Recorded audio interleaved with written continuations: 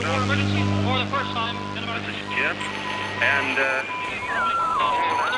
Receiving this message. We are Ken Jennings and John Roderick. We speak to you from our present, which we can only assume is your distant past, the turbulent time that was the early 21st century. Fearing the great cataclysm that will surely befall our civilization, we began this monumental reference of strange and obscure human knowledge. These recordings represent our attempt to compile and preserve wonders and esoterica that would otherwise be lost. So whether you're listening from an advanced civilization or have just reinvented the technology to decrypt our transmissions, this is our legacy to you. This is our time capsule. This is the Omnibus.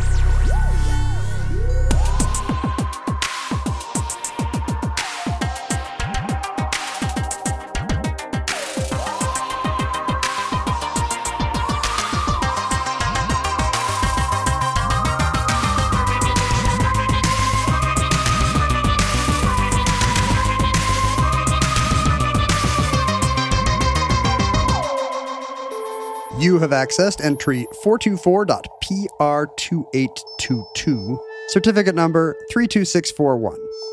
The Erie War.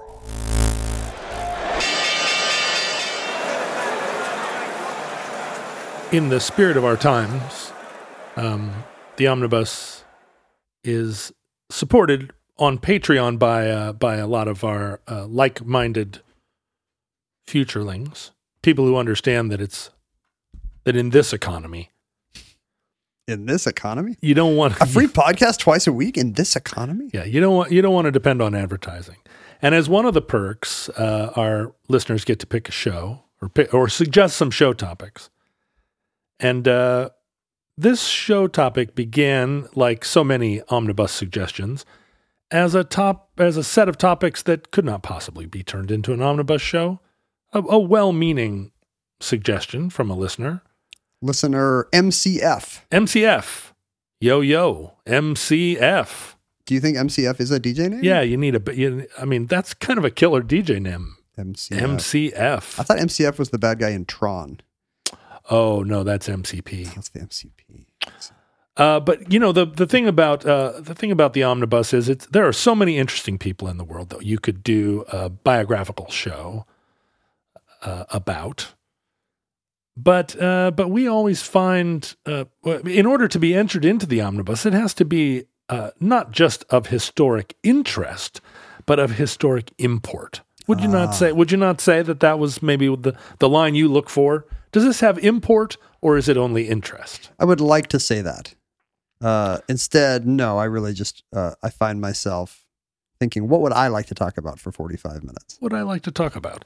And as because you know, I feel like I've probably done a show on fire hydrants or something, so I can't really say it's import. Well, fire hydrants are important. Think about all the lives that have been saved. What do you think is the least important thing that's ever been entered into the Omnibus? Omnibus.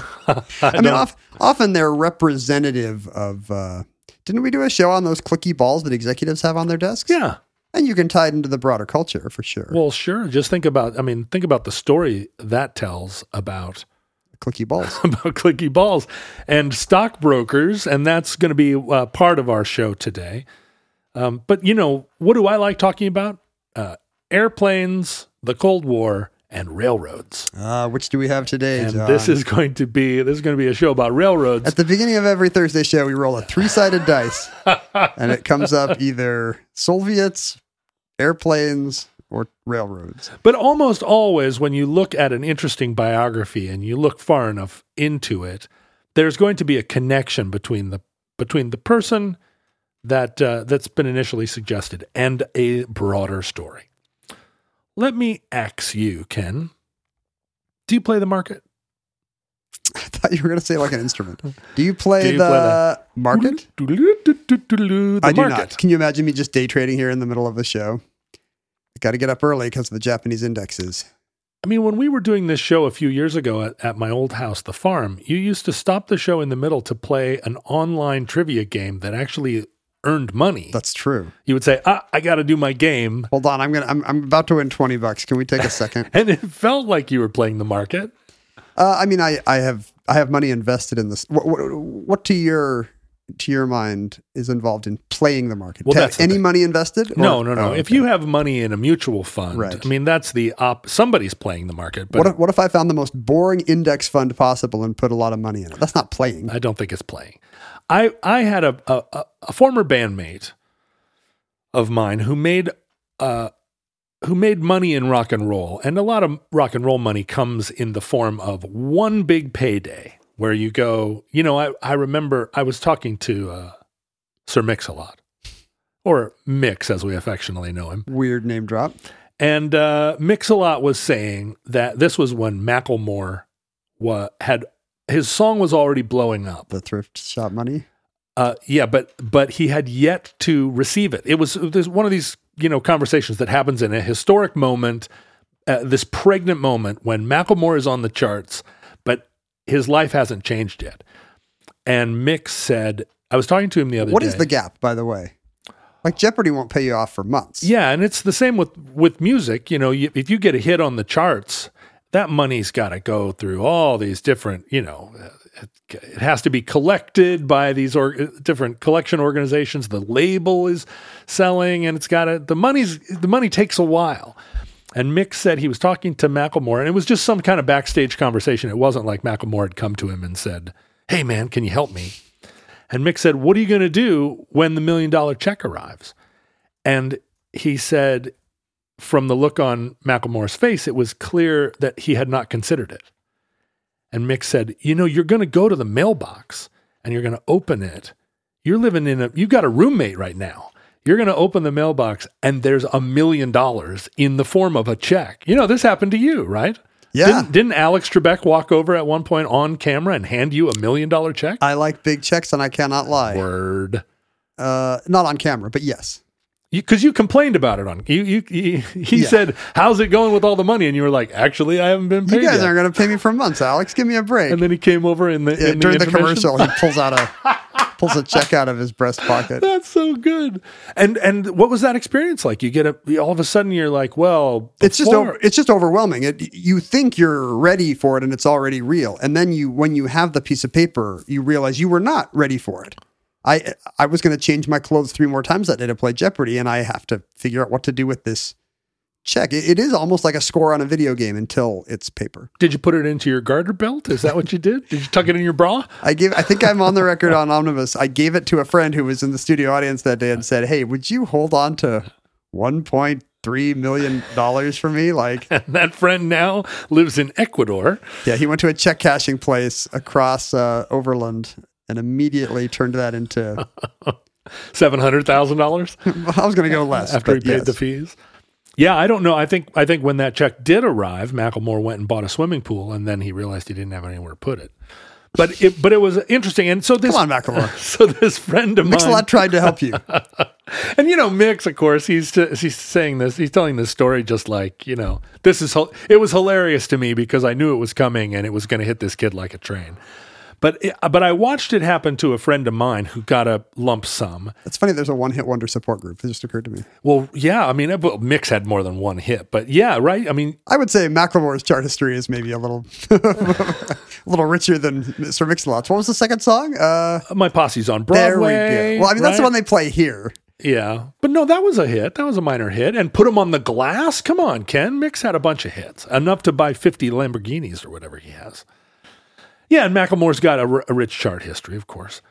I know you're right. Posse on Broadway was also a Hot 100 hit. I know quite a few one-hit wonders, and they're not My Hoopty. Interestingly, I thought My Hoopty would have didn't do anything on the pop charts. What about Put 'Em on the Glass? Where's that? I mean, that's a little bit of that's a blue song. Maybe for that reason we sing it all the time, and maybe for that reason did not chart. But you're absolutely right. There is kind of an unofficial support group because this really is a problem. How do you, especially if you've been laboring in the music trenches for years and your band all lives in a big house that smells like stale beer? What do you do?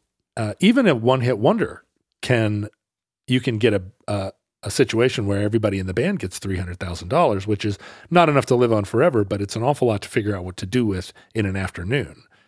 And one of these former bandmates of mine decided, he was very science-oriented. He decided he was going to play the market.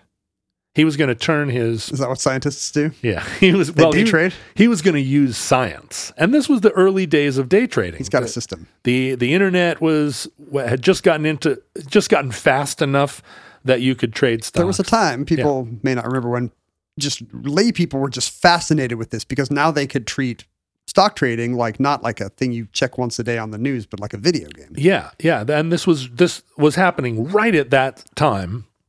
And he was a computer savvy person, and he had several $100,000 that sort of arrived all at once.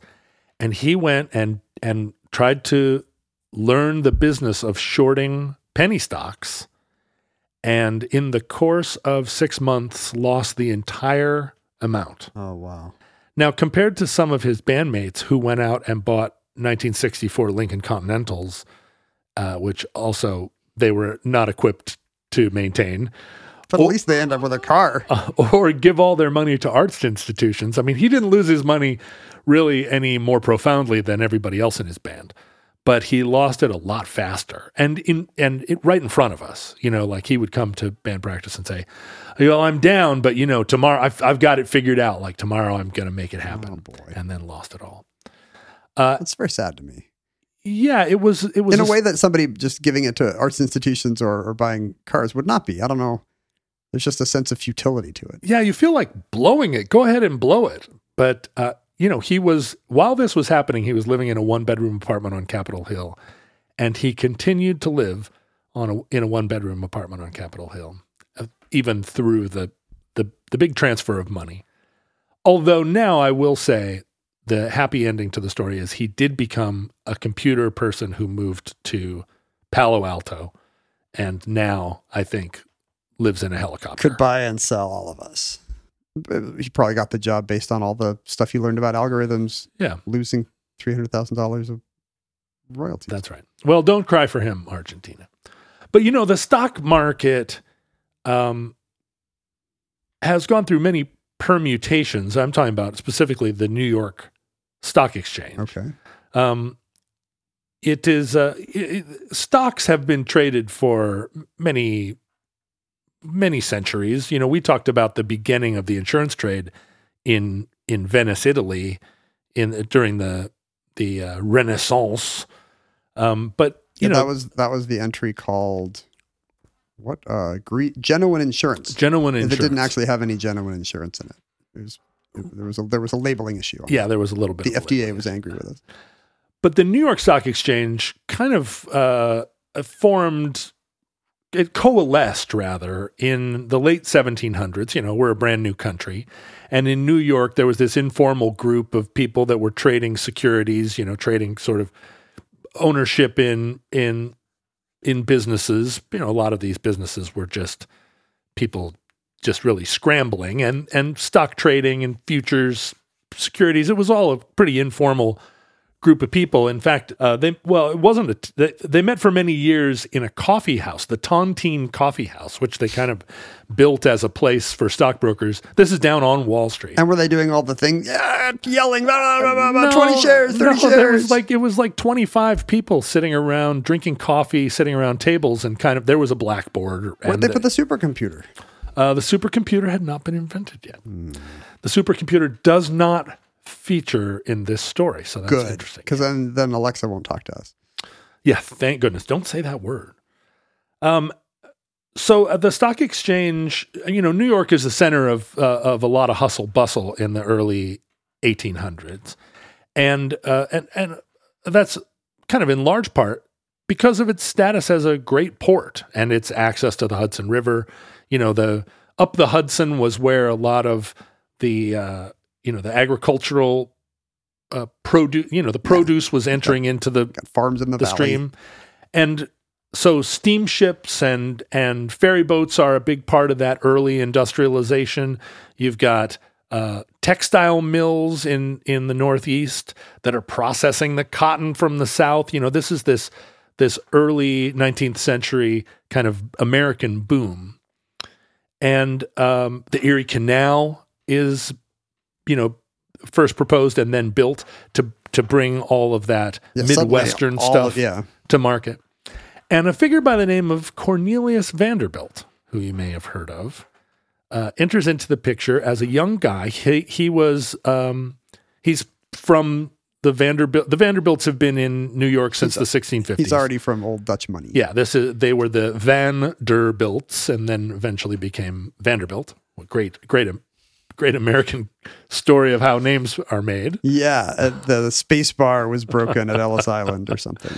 Long before Ellis Island. Although, no, wait, Ellis Island, the island was there. Sure. Well, not most of it. Probably not yet named Ellis. Most of it's been, most of it was added on when new soil from when they dug the Lincoln Tunnel or something. Yeah. Oh, that's right. It used to be tiny. But Vanderbilt himself, started out as the son of a guy who was running a ferry boat back and forth across the Hudson River to New Jersey. That was a good job back then. Just like a little dinghy with a couple of sails. This was before the Brooklyn Bridge. It wasn't one of the rope kind. Yeah, it was actually a boat. Yeah, a little boat. You couldn't have strung a rope across the Hudson, but maybe across the East River. Yeah. And so Vanderbilt, as a young man, his first business was he bought his own little two-masted open schooner and began in the ferry boat trade. And this was even back then, people wanted to get to Jersey for some reason. They wanted to get to Jersey. That was where it was all happening. And when the railroads first started entering into the picture in the 1830s, the railroads couldn't really get to Manhattan. They could get to New Jersey. They could get, they came in from various directions, but Pennsylvania Railroad to load onto a ferry. Onto a ferry, right. And so much traffic across the river. And Vanderbilt, started to build. He got his second boat. He started to branch out. Now he had a little ferry company. And then as the textile industry started, or the New England textiles started to be a major industry, more and more transatlantic shipping got into, became part of the American economy. We talked about the rise of the steamships in the SS America entry. And so Vanderbilt got into the steamship business in the gold rush days in California. Then there became a lot of steamship traffic. At the time, the ships would go down to Panama and then unload the goods, carry them across the isthmus on mule trains, and put them on boats and take them up the coast. And then eventually there was a railroad built across Panama. So Vanderbilt was in shipping, and that was a big part of his. Well, that was, kind of where he got his start. But it's funny that things are changing so fast that you can be in shipping, and then that means you're a ferry boat guy, and then you're a railroad guy, and then you're you got sailing ships. Right. I guess it would be the same as in tech today, where you start as a coder. Microsoft starts making, well, I guess they're still making operating systems, but for the same fortune is being made on, vastly expanding technology just within a generation or two. Yeah, it becomes Xbox or where does Apple make all its money now? The iPhone. But they weren't a phone company. That's true. Until 10 years ago. And weirdly, we were talking yesterday about the Apple Card. They have a credit card now. And in true to Apple's style, it's a beautiful little white card that's got a little heft to it. And I did not think Amazon was going to be a grocery store when I was buying DVDs there. Apple apparently is a bank now. Yeah. So this is all happening in a very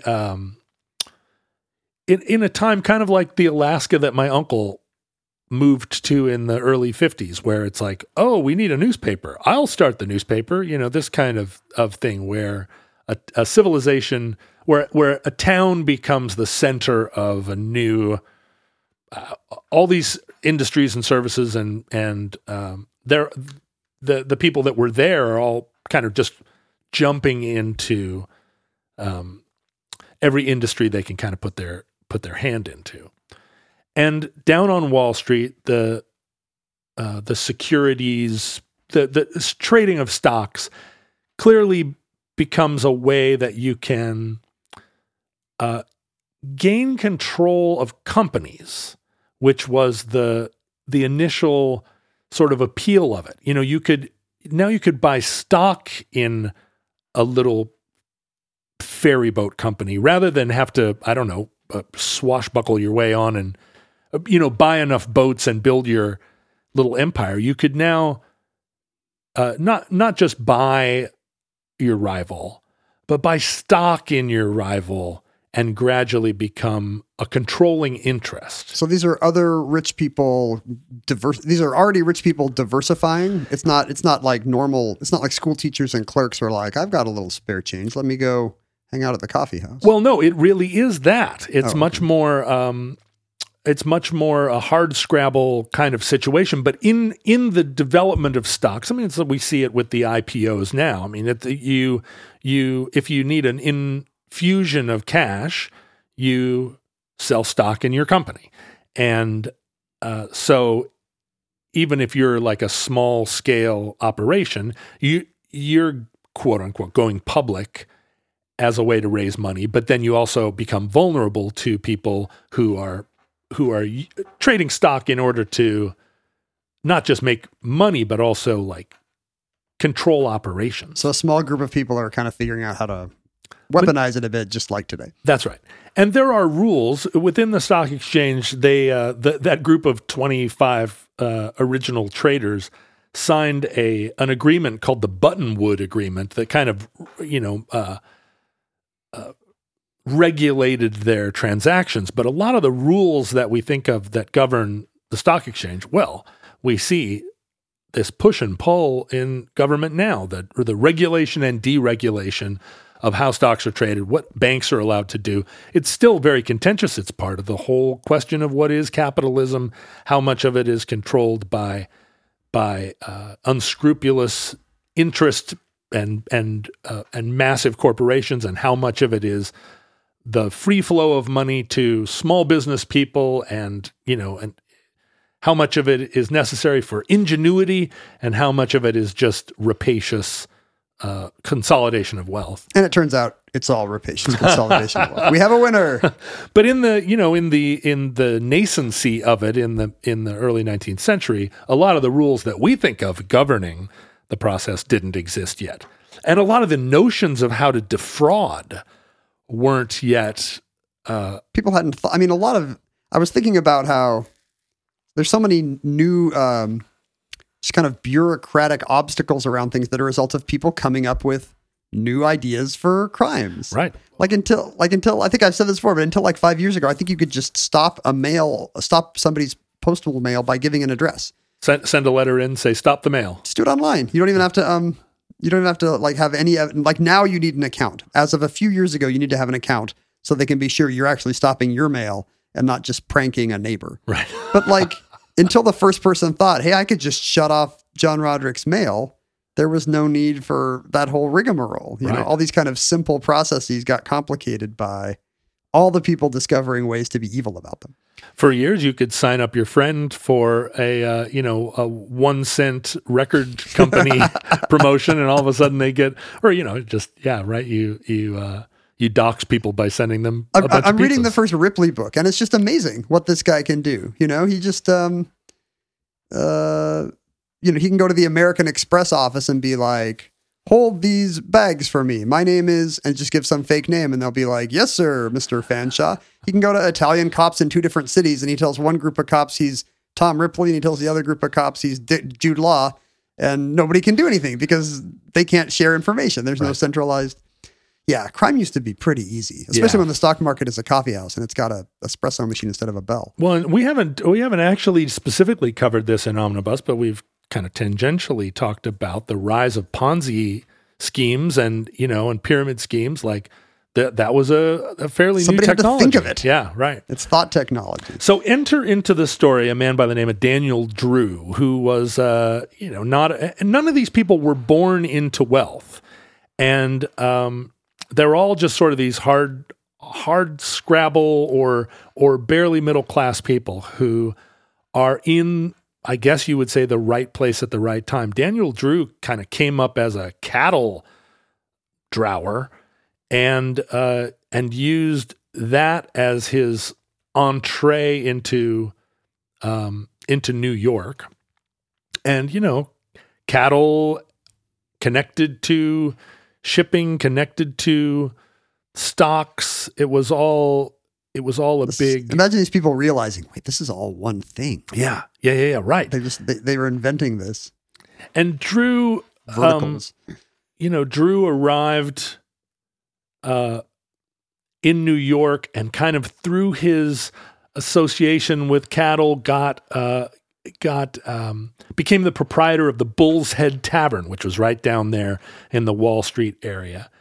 And through his kind of proprietorship of the tavern, where all the kind of business and all of the shipping types and the longshoreman types were all congregating there, he also got an interest in a ferry boat, and through that became the proprietor of a whole little fleet of ferry boats. Mm-hmm. He was in competition with Vanderbilt on the rivers as, the kind of two competing ferry lines.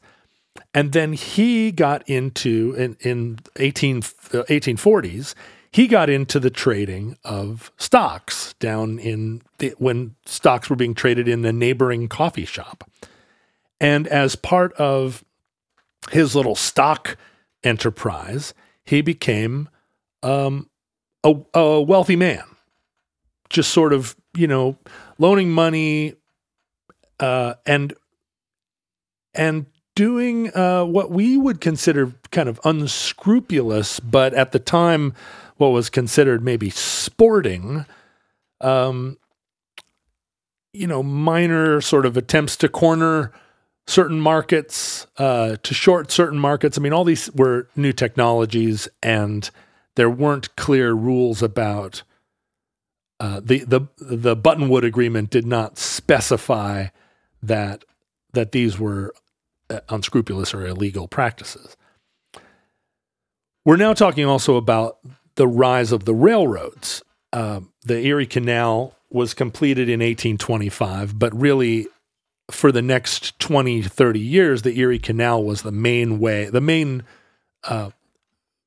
shipping channel, but the railroads were ascendant, and all of these New York shipping characters, these ferry boat owners, started to buy stock in these small railroads and try to, because it would be part of their supply chain, part of, railroads would bring goods that then would employ their ships.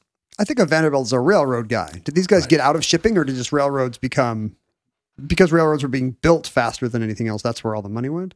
Well, railroads eventually made the Erie Canal not irrelevant. But they became strong competition with the Erie Canal. But railroads involved a lot of capital expense to expand. And so the Erie Railroad was one of these new railroads that was being built initially to upstate New York, and it was the construction of the railroad that brought the initial settlement to southern New York, all that kind of Elmira era. It brought people there and then collected the fruit. And this is the part of New York that became the site of so many religious revivals. This is where Mormonism evolved, right? Out of this.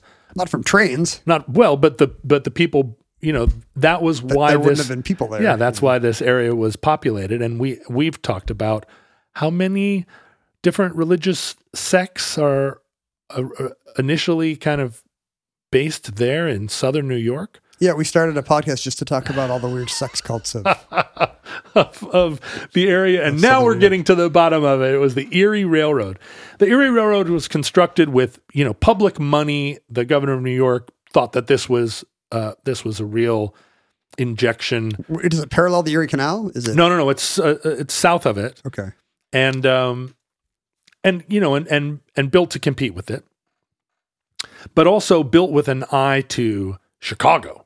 This is the Erie Canal necessarily only is able to collect what you can bring to the Great Lakes.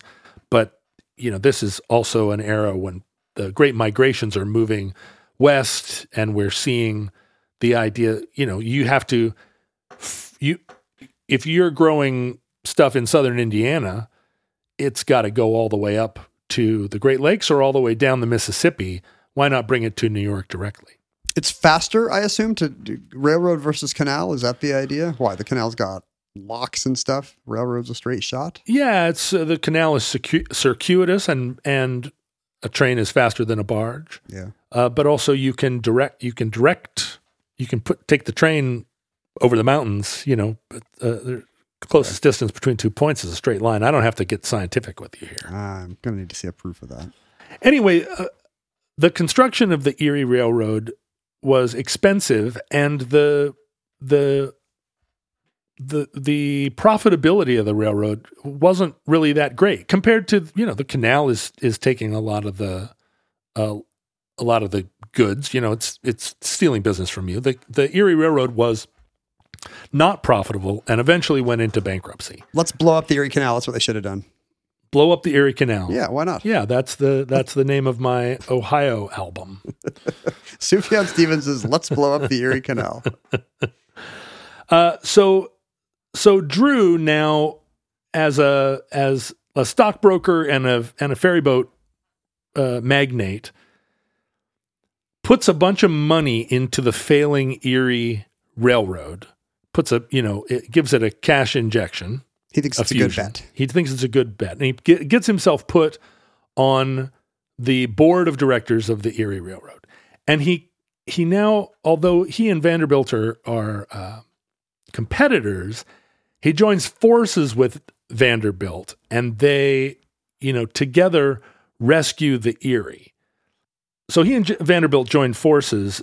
There's a railroad being built into Harlem, the Harlem Railroad, which becomes and this is a Vanderbilt project, it becomes the only railroad that actually enters Manhattan. Because it's coming from the north, so you can just go across a creek, not across the Hudson or the East River. Right. They build that bridge, and then and initially the Harlem Railroad ran at street level. It was just steam trains just running down the middle of 4th Avenue. Boy, imagine. I'd be surprised if I were in Harlem today and just saw a steam train coming down. You'd be like, whoa! Although in Harlem, the train is still above grade. I like the elevated trains, yeah. Right. And then it kind of drops down into the ground, into a trench that Vanderbilt built that ends up at Grand Central Station, which Vanderbilt built. Vanderbilt built. And so Drew becomes the director of the Harlem Railroad, and he tries to take control of this operation by selling the stock short to devalue it in order to he's hoping to create a devaluation in the stock so that he can buy it up and take control of the railroad. But Vanderbilt kind of plays him and actually buys up all of Drew's stock shorts and has the money to buy his shorts, force Drew out, and then and raise the price of the stock. And eventually Drew really lost his shorts. Oh. If you will. Thank you. And Vanderbilt kind of took control of the railroad. Now, enter into the story a couple of famous robber barons. And these are the men that became the robber barons of the 19th century, which is a term we use in America to describe these great railroad constructing financiers. And are they great? Were they that great? Well, no. As we'll see, they were bullies, and they were kind of thugs, street fighters. We see them now in their velvet top coats and think of them as fairly, as part of this New York society that we. They had mutton chops. Yeah, so they must be good. It's easy to imagine that when you look at the Gilded Age and the mansions in New York City, to think of them as cultured men. Yeah, but a lot of them came from, these circus backgrounds. I mean, Wait, really? Daniel Drew. They were all weightlifters. Daniel Drew worked in a zoo before he ended up working in cattle. And I think that at the time, zoos were just full of cows, though. That was the only animal that had been discovered. The zoo was the only cow. Or I'm sorry, the cow was the only animal. You would just go to the zoo and see different kinds of cows. Yeah. There were... these were just kind of carnival barkers who got into what became respectable institutions. Boy, Ken, I was thinking the other day that waiting months to hire the right person is just like trying to get a video to load on 3G. I deserve better. That's a timely reference, John.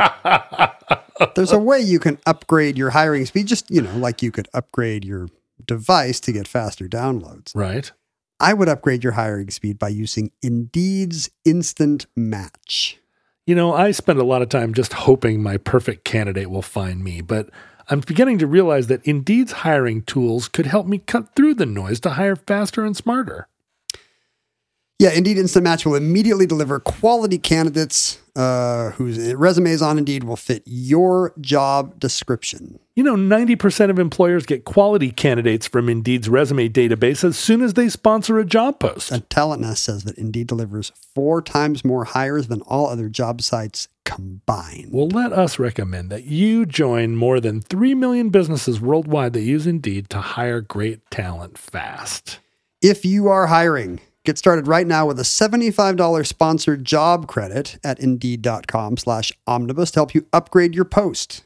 Get a $75 credit. That's a $75 credit. Those are American dollars too, not Australian dollars. At Indeed.com/omnibus. Indeed.com/omnibus. Offer valid through September 30th. Terms and conditions apply. So I'll introduce you to two of the, I guess two of the other major robber barons of the time. Please introduce us. First, Jay Gould, who was also someone, he didn't come from a hardscrabble background, but he was definitely headed to a life. His father was a farmer. He was headed to a life as he rejected farming, but he was going to end up being a bookkeeper. He worked for a blacksmith.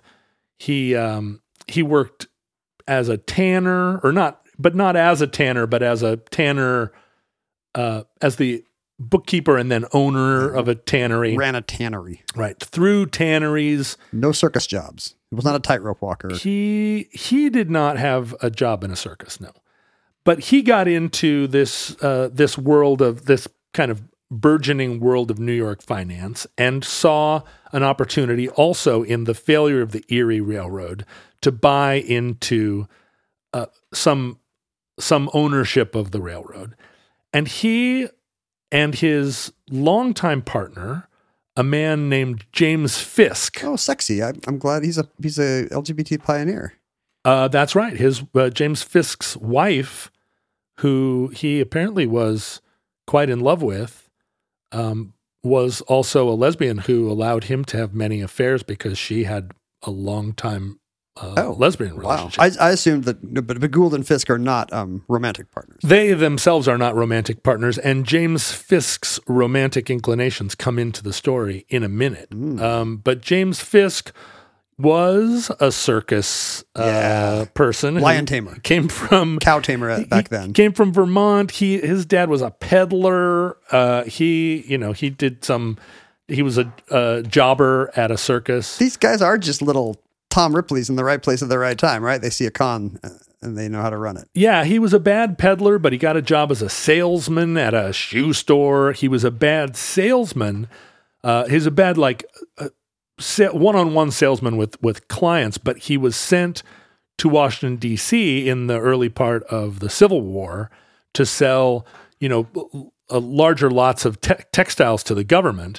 And in the course of the Civil War, I mean, we would call him a profiteer, but where he ended up making his fortune is he was kind of watching the siege of Petersburg, which was what led to Appomattox, so it led to the end of the war.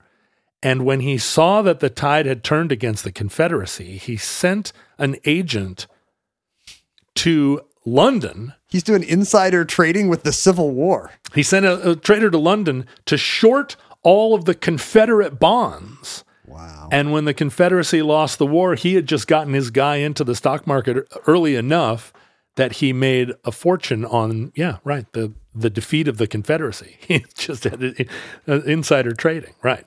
And so he then joined the stockbroker gang in New York. He was actually hired by Drew to work at his stock brokerage in the immediate aftermath of the Civil War. And did he help bring about Drew's demise, or did he just move on once? Well, they all kind of brought about each other's demise. Fisk ended up partnering often with Gould in their kind of machinations around these railroads. You got to have alliances like a reality show. That's exactly right. So we saw Drew get bested by Vanderbilt in taking over the Harlem Railroad. But now we get to the subject of the show, the Erie War, which in 1866, this little group of financiers trying to take over the Erie Railroad were really they were building railroad empires, but they were also trying to maneuver within the stock exchange world to make fortunes on the buying and selling of stocks and ruin each other. They're not friends socially. They're friends socially. Oh, they hang out at parties? Well, I mean, it's New York society. There's not that many people that rich, I guess. But they are, they're also, this is all like, it's all fair in love and war. Like it's, tell Michael it was only business. Edith Wharton coined the word frenemy to describe. At this very time. Yeah, probably. Yeah. So Drew and Fisk and Gould, in their capacity as kind of executives of the Erie Railroad, recognized that Vanderbilt was going to try and take over the railroad through stock purchase, as he had done with the Harlem Railroad. And this is another kind of extremely unscrupulous practice that eventually was, made outlawed. Once someone realized it was bad. Yeah. So hey, this is a thing. Everybody let's had been working on a gentleman's agreement up until this time. This was kind of like the Trump administration, where you said, now, wait a minute, wasn't this written down somewhere? No, it turns out not. The three of them kept issuing new stock in the Erie Railroad. So Vanderbilt thinks he's cornering the market. He's buying all the Erie railroad stock he can get his hands on. But they're just watering it down. But they're watering it down with this, just adding all of this fake stock to the mix. This is how they got rid of that Brazilian kid in the Facebook movie. Go on. Right. They were like... Andrew Garfield, they're like, good news, you own 20% of the company. But then his lawyer doesn't read it and it says, and we can issue all the stock we want. So your 20% will become 0.0001%. Yeah, that's exactly what happened. And Vanderbilt lost... he lost $7 million in 1866 money, which was a lot of money. And eventually, Vanderbilt under threat of lawsuit, got his money back from Gould, but he lost control of the Erie Railroad. Now, these guys are also playing a lot of different games. And in 1869, Gould and Fisk try to corner the gold market. And they do so because they meet Abel Corbin, who had married President Grant's younger sister. And through their relationship to Grant... Didn't this guy come up in a previous Omnibus? Maybe the onion trading one? Or I can't remember. This Grant in-law has been in Omnibus before. Who knows why? Who can win the contest and tell us when we have talked about this guy before? I wish I had that much recall that I could recall. I mean, I'm putting together a picture of 19th century Robert Barons in my own mind just by doing Omnibus. Yeah. And it's a many tangled thread. But what Gould... So Grant is trying to stabilize the U.S. economy after the Civil War. There are so many outstanding debts. The United States has a gold reserve, And in releasing gold into the economy, they can control inflation. I mean, the Grant is trying to control inflation. He's trying to, support the dollar and pay the debts. And if he were to, release all the gold at once, the price of gold would drop to nothing and the price of money would drop because money is tied to the price of gold. Yeah. So it's this, it's this monetary policy of kind of trickling out gold fast enough that money is available and money and debts are being paid, but slow enough. Not devaluing the dollar. Right. And so during this period, Gould and Fisk are trying to, again, kind of corner the market by insider knowledge of when Grant is going to release gold and how much. And they convince him through Abel Corbin, they convince Grant that he's releasing gold too fast. It's going to devalue the dollar, and it's going to kill the working man. Why is Grant listening to his son-in-law? Why does Grant have a Jared Kushner? That's what I want to know. That's exactly what it is. And Grant, Grant's got a lot on his mind, and he's drinking a lot and smoking a lot of cigars in addition. He's busy. But, this remains to this day. I mean, part of what makes the Fed so insane and so crazy is they're trying to control inflation. They're trying to get money in circulation and promote growth. And it all seems like a pseudoscience half the time. We're always, politicians are taking credit for economic expansion. Other politicians are saying it began with policies that are 10 years old. Right. So Grant reduces the rate that gold is being introduced into the market, and Gould and Fisk try to corner it. Grant realizes what they're doing. And this is like some Wild Wild West episode where Grant is like, wait a second, I'm going to get these guys. And he foils them, although he does give Abel Corbin a little bit of a heads up so that Corbin is able to sell his gold. But Grant then releases a bunch of gold, and actually it's good policy. It controls inflation, but it creates what's known as Black Friday in 1869, where the price of gold plummeted. Is this the first of these market crash days that get a name and a color? That's right. This Black Friday presages the Panic of 1873, which is a major global economic collapse. Like 5-year kind of Great Depression of the late 19th century. And in fact, it was known as the Great Depression. Oh, really? Yeah, until the one in 1929 took the name. Were they tempted to be like Great Depression 2, like they did with World War I and World War II? Yeah, that's right. It was the depression to end all depressions until the new Great Depression. It was, I think, the 1929 crash was the original Great Depression of 1873 was far enough in our collective memory that the new one could be the Great Depression and no one would remember otherwise. The old people who could have told them about the Panic of 1873 had died of malnutrition. Yeah, they were like, wait a minute, we called it the Great Depression. Too late, old man. But so that stung Fisk and Gould, but it didn't take the wind completely out of their sails.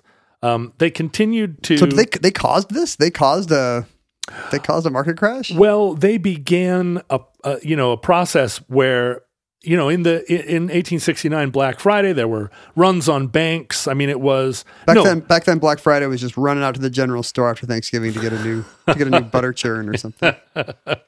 It was not. It was the cause of the Panic of 1873. I mean, it's a global panic, and it's not the result of any one factor. But this one market crash of 1869 was an example of this kind of shorting of markets and attempts to control markets. In fact, in 1870, Fisk and Gould actually betrayed Drew in manipulating the stock prices of, and they had all been in a fairly friendly competition with Vanderbilt throughout this time. And so they manipulated the price of the Erie Railroad. This is good that whole economies can rise and fall based on like infighting in a friend circle, just like bitter middle-aged men trying to screw each other. Yeah, and this also like built the railroads. I mean, their competition with one another, and And in the case of Vanderbilt, is that true? Like the railroads were not money makers. It was just like, I better do this, or Cornelius will. They eventually became money makers, right. And I think history, although Vanderbilt was really in the mix, and and often made a fortune off of someone else's misfortune, often got taken to the cleaners. But Vanderbilt, in the end, was known, I think, as a great creator of prosperity and industry in the United States, despite all of his, he created. I mean, there must be some philanthropic side to Vanderbilt University and so on, right? Vanderbilt married after his wife died, and his younger wife, kind of as we see even in industrialists to this day, his younger wife encouraged him to give his money away, or at least to be a philanthropist and a benefactor. Vanderbilt did a thing on his deathbed where he he was worth what would be the equivalent of over $200 billion in 19th century monies. Mm-hmm. And he gave the vast majority of it to one son, cutting the rest of his family members out. They sued and won some kind of a pittance relative to the Vanderbilt fortune. So, you see a lot of Vanderbilts in the world today.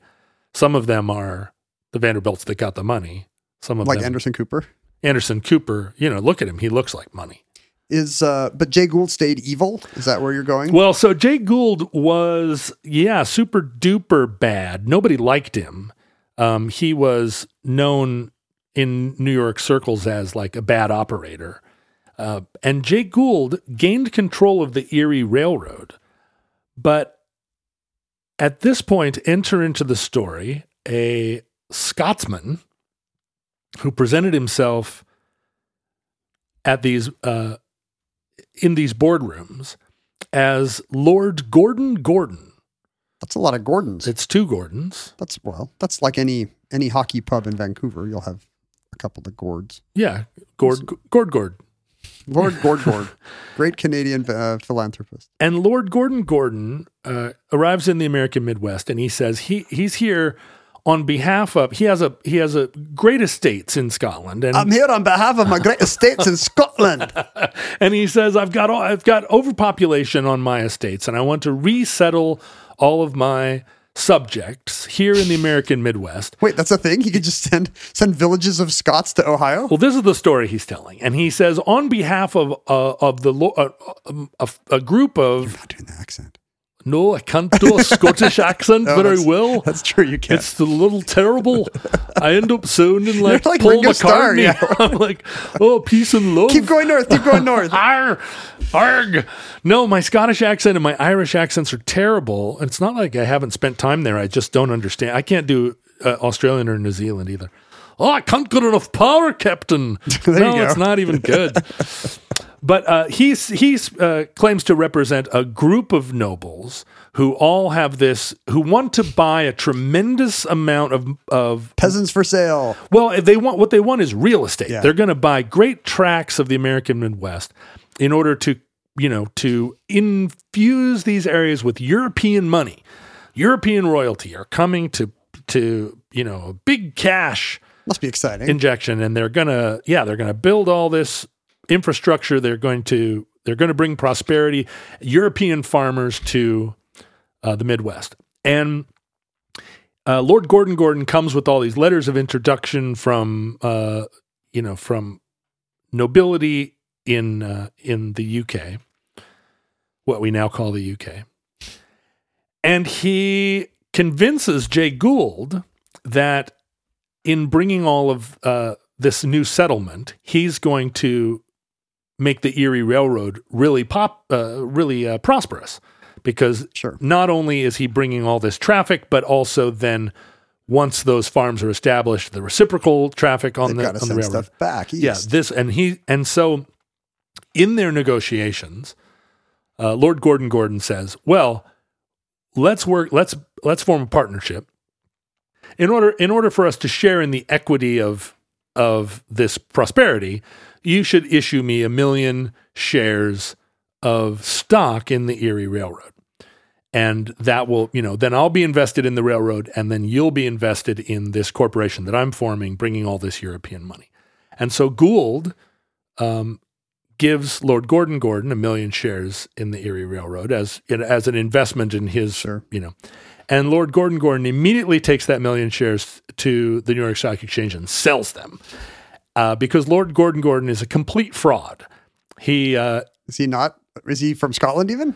The historic record does not ever really reveal who Lord Gordon Gordon was. There's a suggestion that he just, his first appearance on the scene back in England was he scammed a bunch of jewelers in London based with a similar kind of like, I'm here representing the so-and-so. See, now that we know he's not really Scottish, your accent works fine. No, but I think he is. I think he's from, maybe he's from Manchester, which is the only one I can do, and I can't even do it. I can do 5 different accents from London because I've watched so many documentaries, but I can't do any of these northern accents. So he is probably from the north or from Scotland. But he's not at all. But he's not nobility. He's not nobility at all. He represents no and so he is discovered. Gould calls him out. Gould calls him out. He's arrested. And he bamboozles the magistrates. He claims he has all these letters. He says, this is proof of my bona fides. I'm imagining him checking like a bagpipe and a sporran. Yeah, he's got a little tam o' shanter. The police guy is like 1 kilt. And so all these letters, these promissory notes of the money that he's bringing from his European connections, the letters are convincing enough that he's released on bail, at which point he immediately flees to Canada. And Canada, of course, still being part of the British Empire, they say, now, wait a minute, we have to get to the bottom of this. Again, it's because of the transatlantic gap that that information isn't traveling fast enough. Just like Tom Ripley scamming those poor Italian cops. Gould did he actually get away with the money that he made off of the sale of the railroad shares? He got away with the money, but Gould and a group of Gould at this point is a diamond stickpin financier and captain of industry. He and a group of basically hired thugs cross the border, capture Lord Gordon Gordon, but are stopped by the Mounties at the border. Yeah. And it becomes an international incident. Gould tries to take him across the border. The Mounties stop him. And the governor, one of the governors in the Midwest, forms a militia. Unfortunately, fraud isn't enough for extradition. Lord Gordon Gordon sits across the border kind of lording it over everyone. As it were. But eventually word gets back, or this story appears in the newspaper in London, and the group of jewelers that he had defrauded sent letters and sent representatives to defrock or to reveal, to dekilt him. At which point, he throws a big party in his hotel, gives his guests a bunch of expensive gifts, and then shoots himself. Oh. Wow. So Lord Gordon Gordon... that explains why we don't know much about him. Yeah, it seems to me like Lord Gordon, if he can escape across the border, he could get a fast horse. But the jig was up, and he didn't want to continue with the plan. Maybe he had demons we don't know about. Almost certainly he did. So Fisk, in 1872, living in New York City, is although still married, in a passionate love affair with a showgirl, a Victorian showgirl, a beauty by the name of Josie Mansfield. And I think if when you look at a picture of Josie Mansfield, you realize that tastes have changed over time. And, a Victorian beauty, she has a very voluptuous mane, but she was she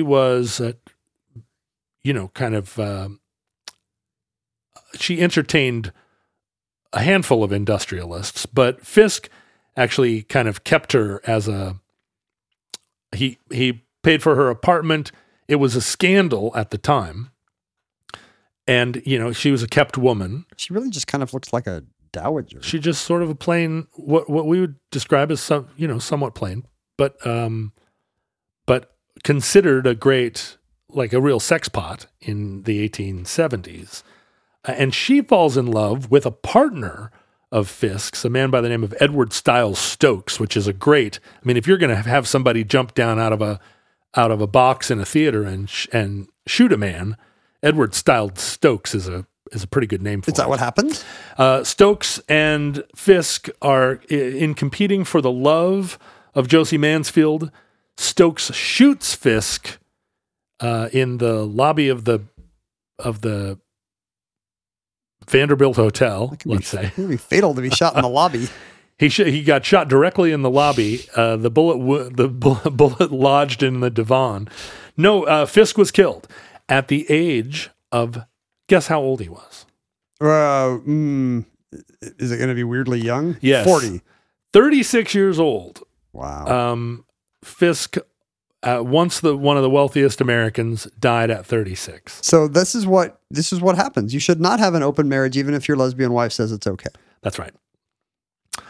Gould, the kind of ultimate villain of our story, although he keeps his wealth, dies of tuberculosis at age 56. Making him the longest lived man in America at that time. And kind of a reviled man on the scene. Oh, is that right? Yeah, even in his time, nobody ever liked him. He's a Zuckerberg, basically. Yeah, he was a bad dude. No one is a fan. Daniel Drew lives to an old age, but and having been once, one of America's richest men, by the age of 82 has been rooked out of his entire fortune and dies sort of almost destitute, living on, sleeping on the couch at his son's. Wow. And Daniel Drew later on was the subject of a biography by the name of a socialist writer by the name of Book White. And he wrote a biography of him purportedly based on the discovery of his diaries. And so when Daniel Drew was still a public enough figure to warrant a best-selling biography, this was 1910. So, and he died in the 1890s. So he was still a public figure. Mm-hmm. This book, purporting to be his diary, described all of his unscrupulous business practices and acted as a kind of unmasking of the like mustache twirling in the first person. Yeah, all of the unscrupulous business that created this era of the rapacious capitalist. And although the book was later debunked and it was actually revealed to be it was like a forgery? There was no diary? No. It was a political screed on the part of White, but he did such a good job of writing the book and added it was a biography of him. Yeah. But the purported glimpse inside of his mustache twirling wasn't real, but it remains, although discredited, it remains a source. The quotes from it continue to appear in kind of socialist denunciations of the era of that, as proof positive that they were all knowingly evildoers. Even the factually incorrect parts are used for that? Yeah, it's specifically the factually incorrect parts are the ones that kind of, they're the kind of quotes that you see at the bottom of somebody's post about, how bad the baddies are. Right. And really it's only Vanderbilt that survives all of this with his reputation intact. Although forced out of the Erie Railroad, and the Erie Railroad, goes bankrupt half a dozen more times and it ends up consolidated in the era of consolidation of railroads, first into, the Erie, Pennsylvania, and then the Erie, Lackawanna, and so forth and so on. And that's why all those railroads have ampersands. Every ampersand is a bankruptcy, basically. And weirdly, one of the things that bankrupted the Erie later was that when they built it on a much wider gauge. They didn't build it on standard gauge. Now referencing our railroad gauge episode. Change of gauge. They built it on a 6-foot gauge, and in the process of converting it, because they ultimately and really they had one of the earliest examples of a railroad that could travel on 2 gauges. They built a system whereby they could switch over to standard gauge because they built their rolling stock with the ability to travel on 2 different gauges. Yeah.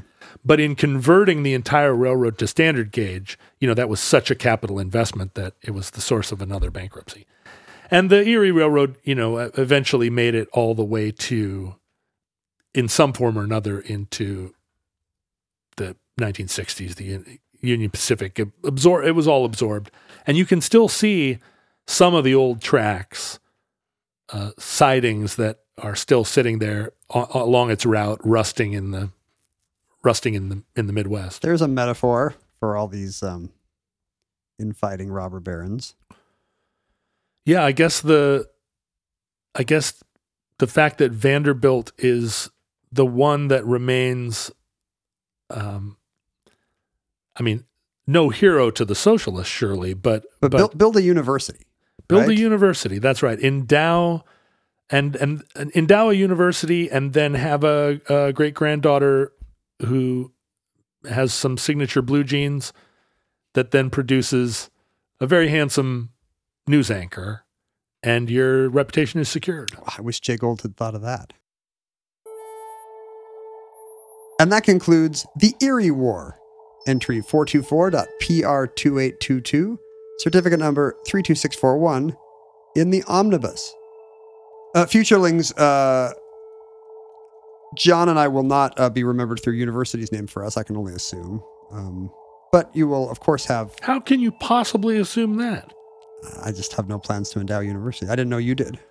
The thing is, you are in the middle of your career, although we would be, by robber baron standards, we're already pretty old. I have not died of tuberculosis yet. But I think there's going to come a time when your fortune is so large that Mindy says, "Look, you got to give some of this money away. You can't keep buying Lego figurines with it." I don't have endow a university money. Although I guess neither did Trump. Neither did Trump. Maybe I could have nowadays probably having your name in a university just makes you seem like a for-profit weirdo. It's kind of like keeping a record in print. It used to be that in order to fulfill a record contract, you had to keep a record in print, which meant you had to keep manufacturing LPs and put them in stores. But now record labels, in order to keep a record in print, just have to have it up on Spotify. And costs. It's still a thing in all the record contracts that the contract continues to be, in effect as long as the record's in print. But boy, the burden... It's a lot easier to keep a record in print now. It sure is. And you could start, Jennings University. All you need is a letterhead. You don't even need a letterhead. I don't even need students. No, you just need need a campus, online portal, or a professor. Yeah. Yeah. Tuition is $100 a quarter, and maybe a Patreon. So you will probably only know us by our trail of posts at Omnibus Project. I'm at Ken Jennings. You can find John at John Roderick, principally on his Patreon.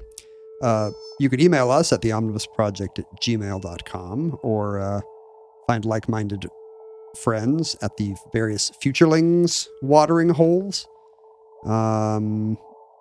Reddit and Facebook especially, probably a Discord of some kind, but it's related to one of your other shows, so I don't really know how to get there, or indeed what Discord even is. You could support the show in our era, and by the way, if the Patreon's still up in any year, you should check it out right now. Even after Ken and I are dead. Yeah, continue to support our Patreon. It will go to John's various widows. Yeah. Well, one of them, and the others will be cut out for some reason. They have to fight it out. Well, one of the claims that Vanderbilt's children made was that he gave all the money to the one son because he was under the influence of spiritualists. Oh. Which is not unlikely at the time. That's right. It was all the fashion. Everybody was under the influence of spiritualists. So the spiritualists somebody was knocking a shoe on an overturned box and saying that the Native American ghosts were telling him to only give his money to one son. I was reading a speculation today that the origin of the rapping sounds in Victorian seances may have been just... is there a ghost here? It may have just been mediums who were very good at cracking their toes. Yeah, the two sisters that started the whole fad. Yeah. They could crack their toe knuckles. Imagine how good you would have to be at cracking your toes to sound like Native American ghosts knocking on tables. We need to save that for an omnibus episode. Okay. Yeah, don't blow this on an outro. Come on. Well, the whole cracking knuckles thing, that was the lead. that was the great reveal. That was the turns out. Well, I don't remember what show Abel Corbin was in, so we just have to wait a few more months till we've all forgotten this. Yeah. And then we'll do a show about toe cracking. Well, except that mediums. If people are listening to this show in alphabetical order, there's as good a chance as any that they're right next to each other. Well, Eerie War is early in the alphabet. So right. And I don't remember the names of the. If there's two of them, are they Media? If they're sisters, I don't actually know. That's one for one of our grammar episodes. Assume no. We're really referencing our own catalog today. It's because the catalog's getting so voluminous. This is where we wanted to be. Yeah, this is the dream come true. As you once said, eventually we will do everything. If you want us to get to that point of being able to do everything, Omnibus must continue, and for that we need your support. You can go to patreon.com/omnibusproject. to see really all the cool things you get. We've made it well worth your while. No, it's hot. We're about to record an addenda show right now. After we do this, that's going to be, you would have heard it 2.5 months ago because it was the July addenda show. I'm looking at a very large stack of mail that you seem to have over there. And the mail. Well, there's a large stack, but it's only one box. Oh. This was the, you had a correspondent tell you that the object she tried to send you was sent back. And, Mindy and I check this mailbox once a week, and I don't think we missed a week, which means I'm going to blame this does have a receipt refused, return to sender sticker on it, but I'm going to blame Louis DeJoy and the U.S. Postal Service. Yeah, I think you should blame the man. Because maybe we just didn't get the little slip that tells you. Blame the Army Corps of Engineers. Do you want to read your letter here? Oh, nice toss. I know that you went through a long phase where you were like, stop having people send your mail to my P.O. box, but it seems like you've surrendered. This is they run the risk of having it sent back because the post office is not reliable. This is from Beth, right? It is a card from Miss Q.P. Erkheimer. Oh, but of course, Q.P. Well, it's an Edward Gorey illustration. Oh. And then the card says, John, sorry it took so long, signed Beth. It being a beautiful quilt with an owl theme. Oh, wow. Look at that. Oh, my goodness. Look at those owls. Oh, my gosh. This thing weighs... Is this like a weighted blanket for your anxiety? It's a thunder blanket. But I can't even lift it. Is it really? Is it really heavy? It's causing anxiety in me. Oh, my goodness. Look at it. The fabric is incredible. I can't get the owls upright. Come on. Owls are not what they seem. Ken, stand up. There we go. Get up there and hold that thing. Wow. It's enormous. And heavy. It's enormous just like me. And heavy just like me. Do you want to put it on right now? Let me see it. Oh, and then the other side is a proper quilt. Look at that. Yeah. I'm sure it has a name. This is the log cabin or the stars and stripes or the Amish mustache. Wow. Holy moly. That's a really great quilt. It is, and it's enormous. Yeah, I think part of the reason for the weight is that it's just a huge quilt. It's massive, but it's also... Oh, that's going to be very warm. Well, thank you to the Edward Gorey character. Yeah, thank you, Beth. How fantastic. She alerted me that it was coming, and I've been waiting with bated breath, but there it is. And we apologize for the post office-related shenanigans that led it to... You would have to send it twice, because no one deserves that. Yeah, where do you even get that fabric? All right. Future links from our vantage point in your distant past. We have no idea how long our civilization survived. We hope and pray that the catastrophe we fear may never come. But if the worst comes soon, this recording, like all our recordings, may have been our final word. But if Providence allows, we hope to be back with you soon for another entry in the Omnibus.